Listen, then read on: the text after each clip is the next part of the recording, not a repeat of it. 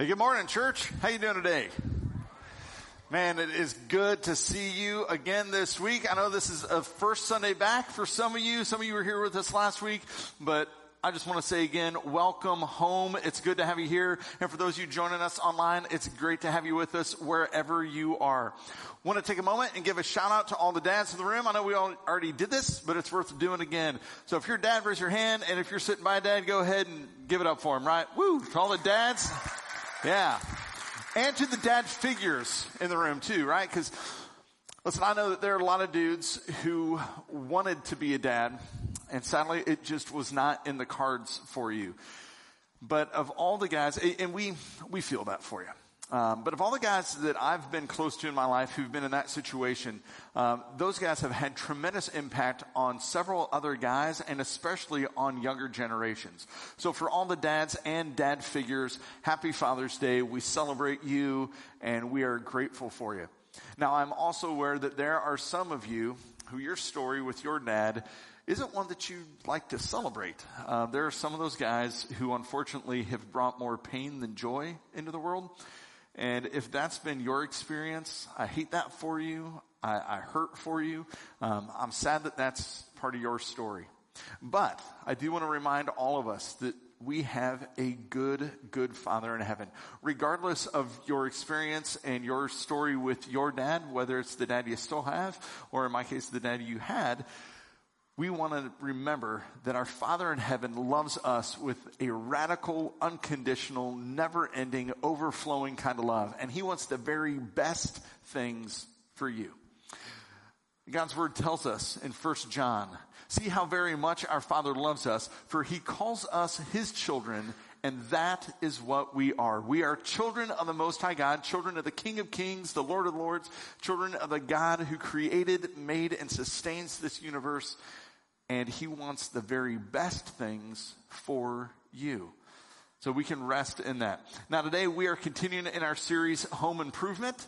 And today we're talking about the man cave. In case you couldn't quite figure it out with the decor on the stage, I don't know that we should call that stuff decor. I don't know that Harley Davidsons and four-wheelers are decor, but the stuff we got on the stage, right?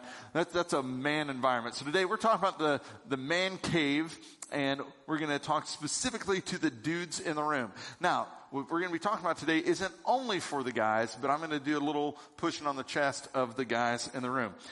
Now, as children, it's inevitable that we are going to pick up the mannerisms and the sayings of our dads. That should be true of us as children of our Heavenly Father. That should be part of our spiritual formation, our ongoing transformation, that we look a little bit more like Jesus, that we sound a little bit more like Jesus the longer we journey with him. But that is definitely true of us as earthly children with our earthly fathers. How many of you can just remember, as I mentioned, can remember phrases and sayings that your dad would speak, right? Like I can still hear my dad's voice. I can still see my dad's face with several of the things that were the dad-isms in the Fitz home. Now, my dad was a really good dude, but there were some of those sayings, maybe several of those sayings that were a little too colorful for me to share in this environment. But I can still hear my dad saying that stuff. Now, there were certain things, though, that I guarantee I never would have heard my dad say, and I'm guessing you would say the same thing. There's certain phrases, certain things that you know your dad never would have uttered, and the dads in this room would say, yeah, I would never, ever say that. So today, in a little bit of a throwback David Letterman style, we're going to do a top 10 list on the top 10 things that you would never hear a dad say. All right, you guys ready for this? Top 10. Here we go. Number 10 on the list of things you will never hear from a dad. Well, it's pretty obvious I'm lost. I think I'll just pull over and ask for directions. All right. Not going to hear that one. Number 9 on the list. Here, honey, you take the remote. Maybe we should watch the Hallmark Channel tonight. Not happening in my house. Number 8. I've noticed that your friends have a hostile attitude towards authority, and some of them are really disrespectful. I like that about them. You're choosing good friends. Number 7. Hey, sweetie, here's my credit card and the keys to my brand new car. Go treat yourself right this weekend. Not going to hear a dad say that. Number 6 on the list of things you're not going to hear a dad say. What do you mean you want to play football, son? What's wrong with figure skating? Number 5, your mom and I are going to be out of town this weekend. I think it'd be a good idea for you to invite lots of friends over and throw a raucous party while we're gone. Number 4, I have no clue how to fix your car. Just have it towed to the nearest mechanic and pay whatever he tells you to pay. Number 3, no son of mine is going to live in this house without an earring. Now quit your belly aching and get down to the mall. Number 2, on things you're not going to hear a dad say. That dress looks awfully modest on you, sweetie. Don't you have something a little more revealing you'd rather wear to the high school prom? Nah. Never going to say that one. Ever. And number 1 on the list you're not going to hear a dad say, a job? A job? Why in the world do you need a job? I make plenty of money for all of us. Things you're not going to hear dad say, right? Now that's pretty humorous, but we also know that there are some things we would like to hear dads say. And as dads and as children, we got to admit that there are times that we just don't hear certain things. What we would say is enough. And it's not so funny. It kind of leans more on the sad side. And you've probably already guessed, you probably already are before me on this one. There's 3 little words that many of us would say we might not say it enough or we might not hear it enough. And those 3 words are, I love you. For whatever reason, that is a difficult phrase for a lot of dudes to say. But the tougher it is for you to utter those 3 words, the more meaningful it is for others to hear those words from you, and the greater the impact it'll be when they do. So, if it's hard for you to say those words as a dad or to your dad, I want to encourage you all the more to make sure you speak them today. To reach out, dads to reach out to your kids and kids to reach out to your dads, and it doesn't matter how old or how young they are, and make sure you hear those words today. Make sure you speak those words today. Dad, I love you. Kids, I love you. But it's not enough for us just to utter those words once a year on Father's Day, and it's not enough for us just to speak those words. We need to live a life that demonstrates love, to live a life that demonstrates those words. And dads, you need to know that you have an incredible influence on your kids. In fact, the things that your kids see you do and hear you say are going to have as significant an impact on your kids as anything else they experience in life. It's like your superpower. Just from being a dad, you will influence your kids for good or bad by what you say and what you do. God's word instructs us to do everything with love. So guys, we need to let that be one of our guiding principles in life, that we do everything in love. Now, that's a tall order. That's a really challenging statement, right? Do everything. But when we look at the original language, right, the Greek, from where we translate this to the English, the original language that this was written in, the word everything in the Greek actually means everything. It gives us absolutely no room to do anything in an unloving way. So every single thing we do is to be shrouded in love. And that's a tall order. But the love we're talking about today, it's not a romantic love. It's not even a family kind of love. It's more general than that. It's bigger and broader than that. The love we're going to be talking about today is a selfless concern for the well-being of other people. A selfless concern for other people. And this instruction to do everything in love was written by the Apostle Paul to the church at Corinth. Now, this instruction was given to the Jesus followers in Corinth. And Corinth was a city, 2,000 years ago, was a hustling, bustling city. It was a major trade city. And Corinth was known as a cosmopolitan city. It was known for its commerce, its wealth, its diversity. It was also known for its immorality. And the Jesus followers there, who comprised that early church, and they were a mess. That church was dealing with several problems. People in that church were suing each other in the local courts because of really some petty things. The people in that church were arguing about when they should do church and what they should do when they gathered at church and who should be able to do it when they gathered at church and how they should do all those things. They were disputing between different things that should be done and said and should happen. They were disputing between things they should eat and drink and all that kind of stuff. They were wrestling with all kinds of interpersonal issues. Some of the people in the church thought that they deserved more status and privilege and to be treated better than other people in the church. So they thought they deserved more than some of the other people. And there were all kinds of other issues going on too, not least of which was the sexual immorality in the culture had also infiltrated the church and was rampant in the church. And so the church was dealing with all this. That church was a messy place.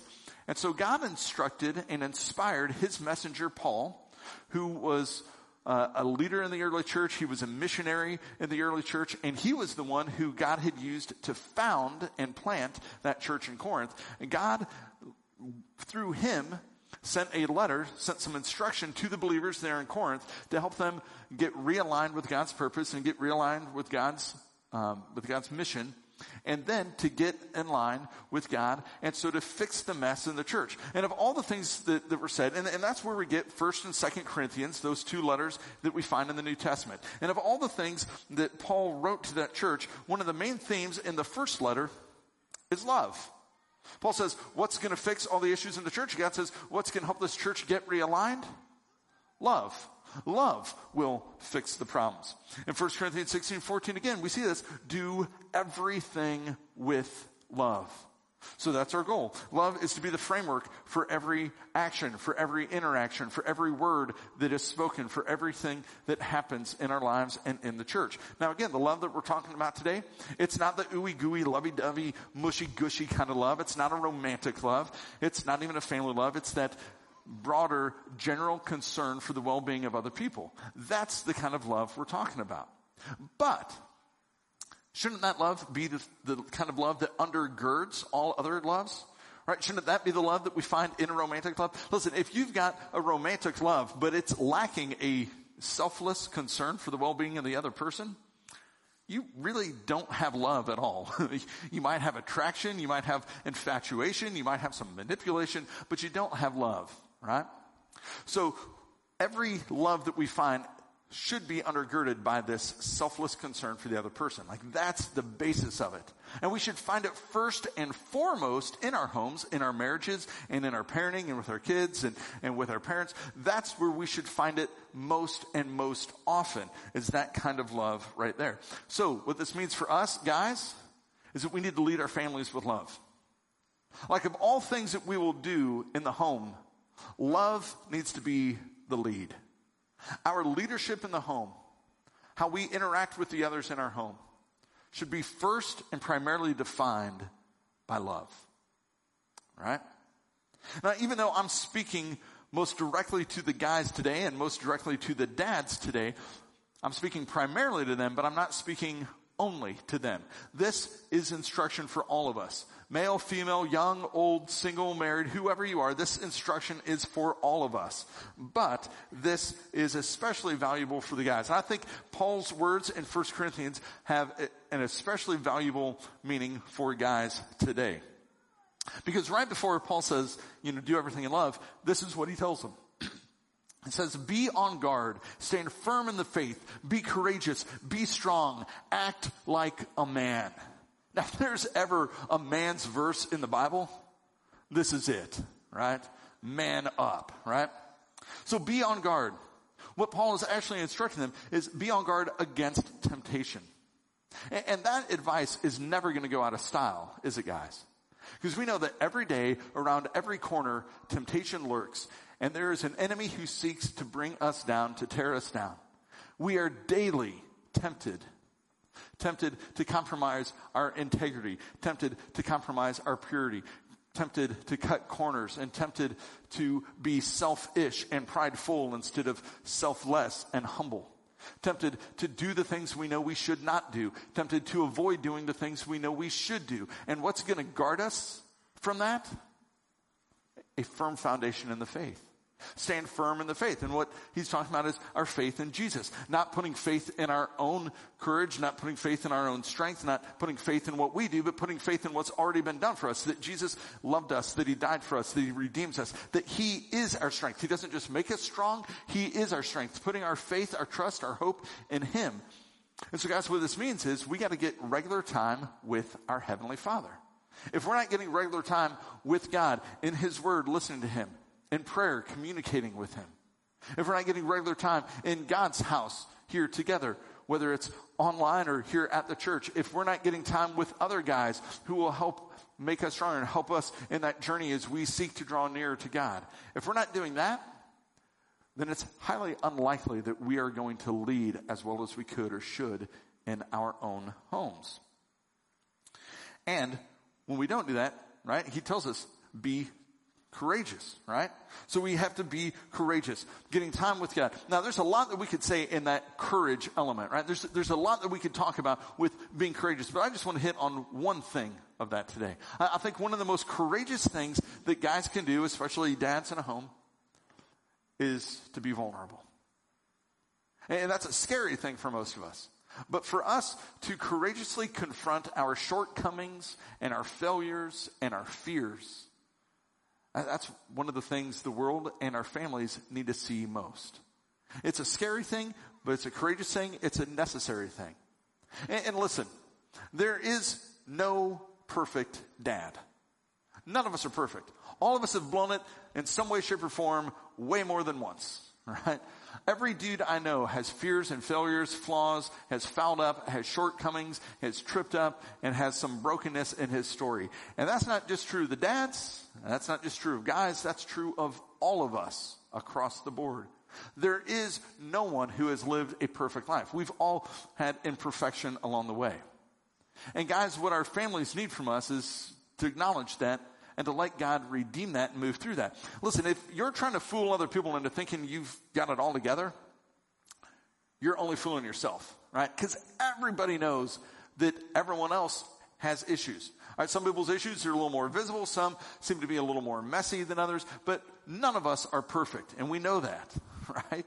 So there are some people who know it even better than others, right? If you are a dad and your kids are still living at home, your spouse and your kids have a front row center seat to how imperfect you are. And all you got to do is ask them for some humorous stories today, and they, I'm sure, will remind you of some of the imperfection, right? In the Fitz home, we like to joke about some of those from time to time. None of us are perfect. But what's great is that that's okay. Our kids and our wives, they don't need to see us try and pretend that we've got it all together. What they want to see is us admit that we don't, and to acknowledge that. And the sooner we can courageously acknowledge where we don't have it together, then the more room we give God to work through that. That the sooner we lean into God courageously to say, God, I'm not okay here, and I need you. Then the more God will redeem that and work through that. And that's one of the things I love about our God, is that God doesn't love us only when we're good, right? God loves us in spite of our imperfections, in spite of our failures. He welcomes us in, right? And he still delights over us, and he sings songs of joy over us. The scriptures tell us that God loves us with this enduring, unending love, even in spite of our failures. And one of the things that is so hopeful and helpful for me, and I know for many of you, is that God, when we lean into him and we acknowledge those areas where we mess up, that God isn't just willing, but he's desiring to bring some pretty awesome things, to grow some awesome and beautiful things out of the manure piles we heap up in our lives, right? And we've all got the manure pile hanging around somewhere of the things that we've done wrong. But if we don't exercise that kind of courage, then I fear that we will pursue the wrong kind of strong. Paul goes on, remember, says, be on guard, stand firm in the faith, be courageous, be strong, act like a man. Now, if I were to translate this a little bit more into today's language, I would just say it this way: man up. Man up.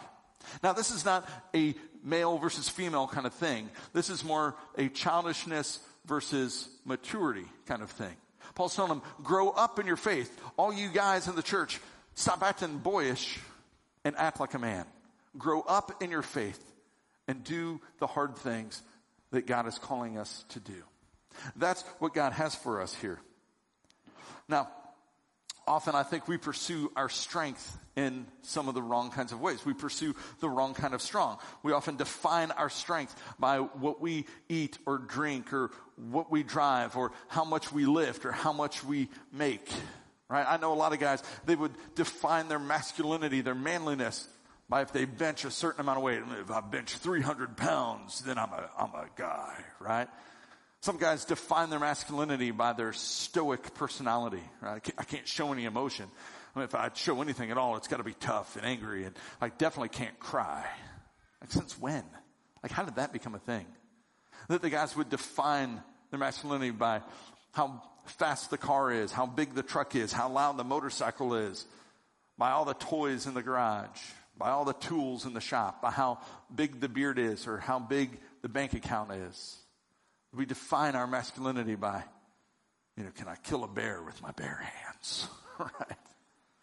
We might define it by, what we eat and drink. Because, you got to eat the steak raw and drink your coffee black and your bourbon neat, right? I mean, that's the man way to do it. Now, those things aren't wrong, are they? But that's a pretty shallow definition of masculinity. That's a pretty limited perspective on being a man. It's missing a crucial component. And what does Paul tell us that component is? It says it's love. The most masculine thing we can do, Paul says, is love. Because right after Paul tells us to man up, he tells us, let everything you do be done in love.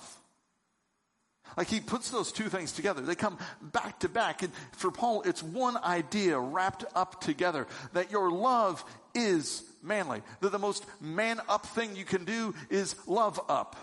To man up is to love up. Those two things are inseparable for Paul. Now, lest you think that Paul was some kind of wimpy, pansy, soft kind of guy, let me remind you who the Apostle Paul was, right?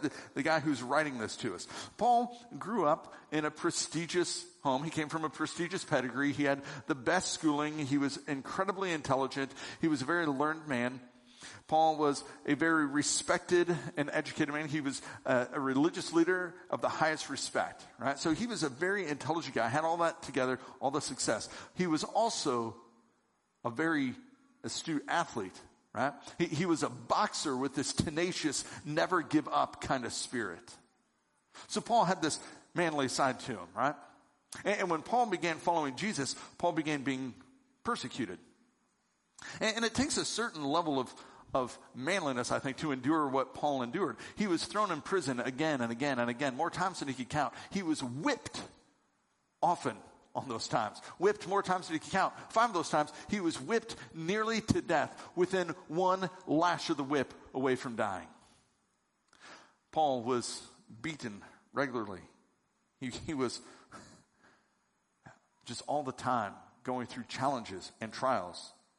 Paul was beaten with rods. He was pummeled with stones. He was shipwrecked on one of his missionary journeys and spent a day and a night floating in the sea, the Mediterranean. That's kind of a scary thing to endure. He was faced with danger from robbers and rulers, and he spoke bluntly and boldly in the face of leaders of the land, knowing that he might be tortured and persecuted and harmed.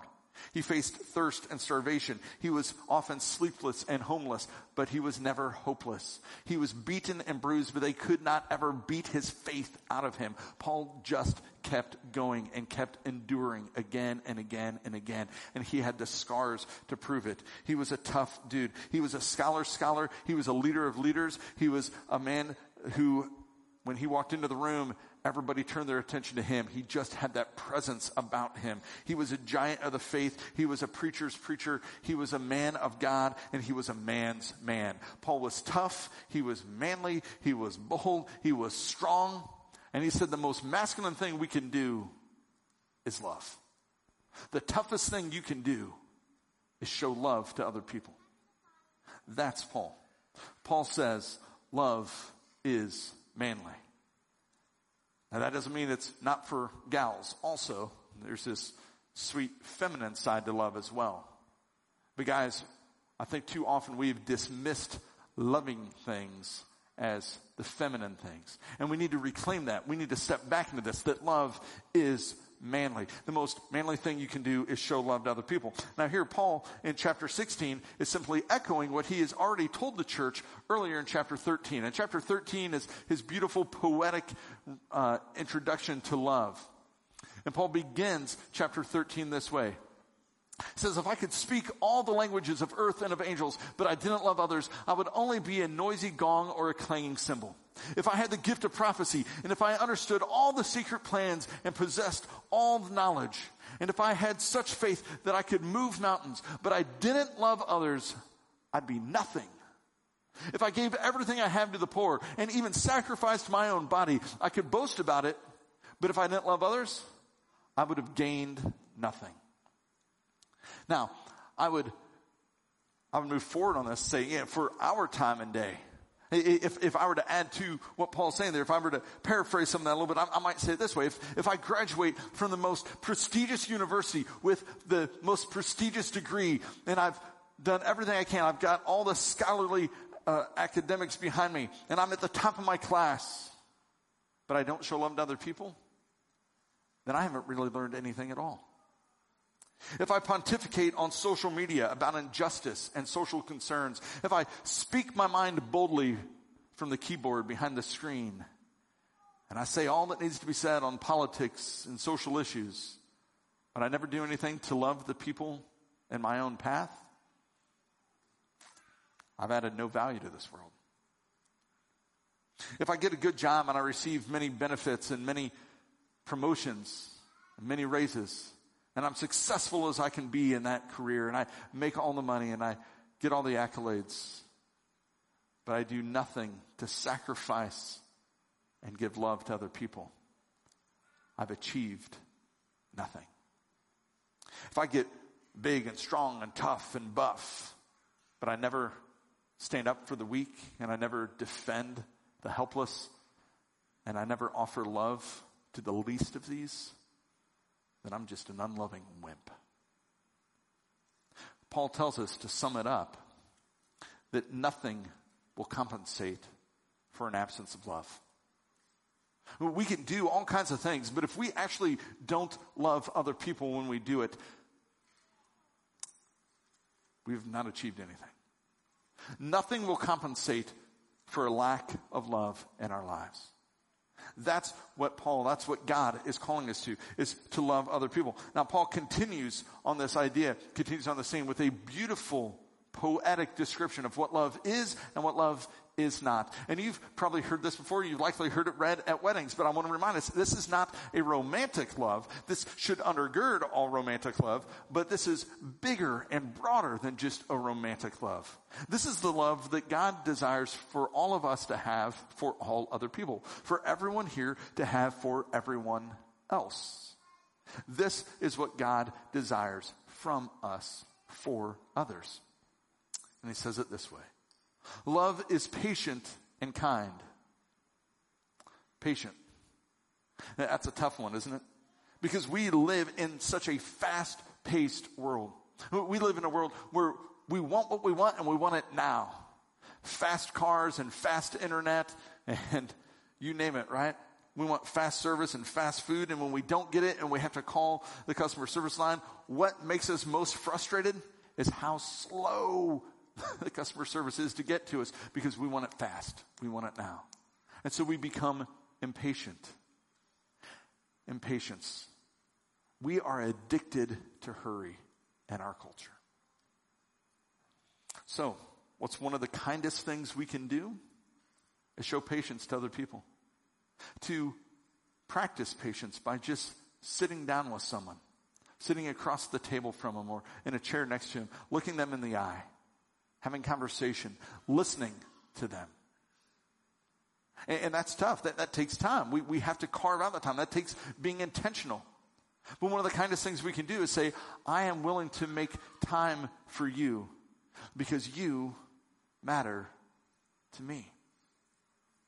So Paul says that's what love does. And then he continues. He says love is not jealous. It doesn't boast. It's not proud. It's humble. It's not rude, but it's kind. Love does not demand its own way. Instead, a loving person gives way to what the other person needs and wants and what's in their best interest. Love is not irritable, and it keeps no record of being wronged. Keeping no record. You know one of the most dangerous and damaging things you can do in any relationship? With your spouse, with your kids, with your parents, your siblings, with neighbors, friends, coworkers, teammates, strangers, people at church. One of the most damaging and dangerous things you can do in any of those relationships is to hold on to the wrongs. To keep a tally mark of all the ways you've been shortchanged and all the ways the other person has done you wrong.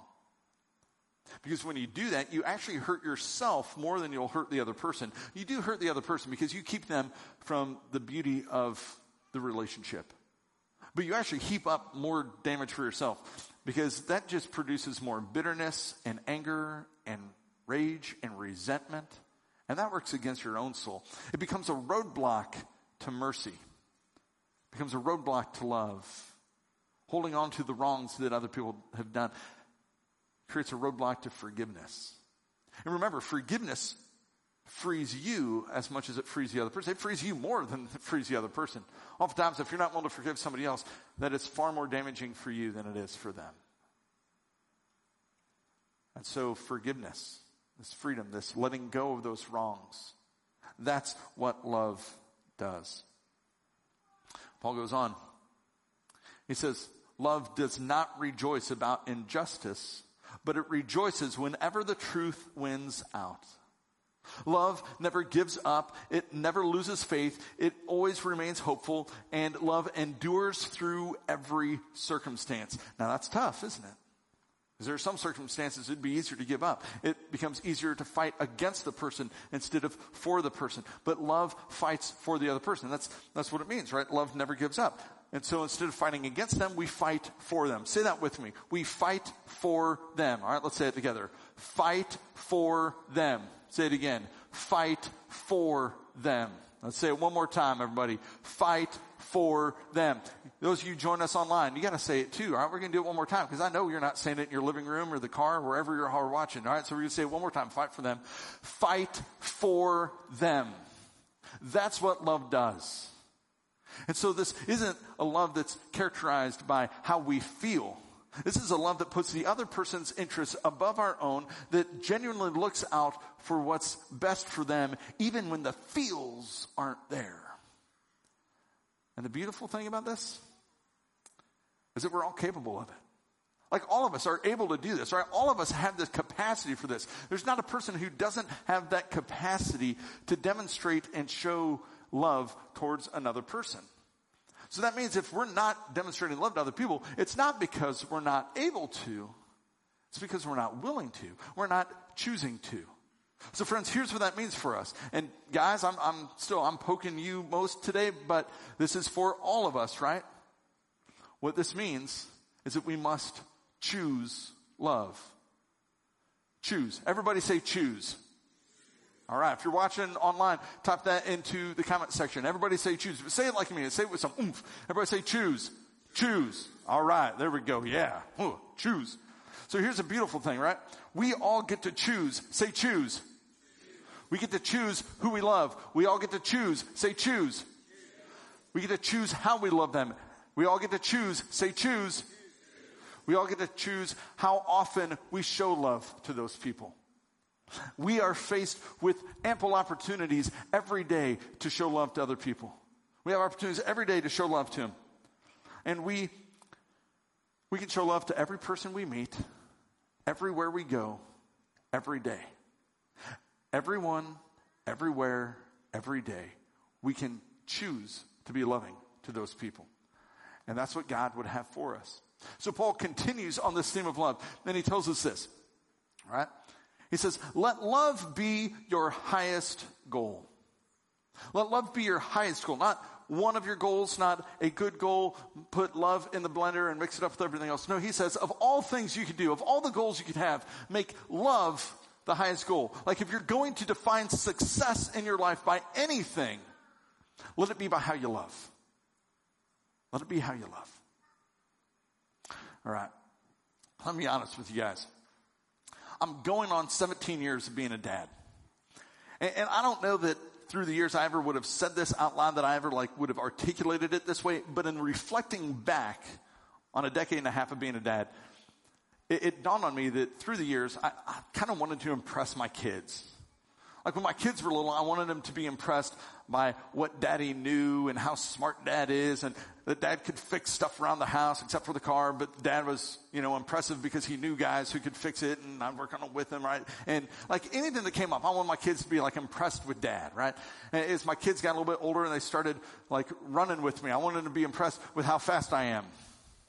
How fast I was, They're getting faster these days. When they were little, I wanted them to be impressed by, like we'd go for bike rides and I'd have one of them in the little bike tag along thing behind and then the other two in the trailer behind that. It was like a train going down the bike train. But I wanted them to be impressed, like, wow, Dad can pull all of us, and then they got big and I'm like, I'm going to need you to help pedal now, all right?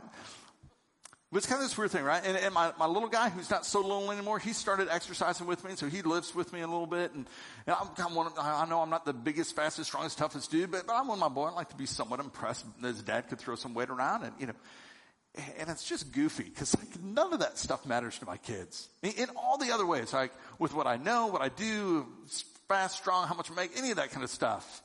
Because I think every dad in some way, shape, or form, like we want that, right? We want our kids to be kind of impressed by us. Like we want to have the cool factor. And the crazy thing is like when they're little, we already have it. Like those little ones, we are already Superman to them, right? Like we don't have to do anything and they're already impressed. Like it's dad. Like as they get older, we're like, oh, I got to like live into that now, right?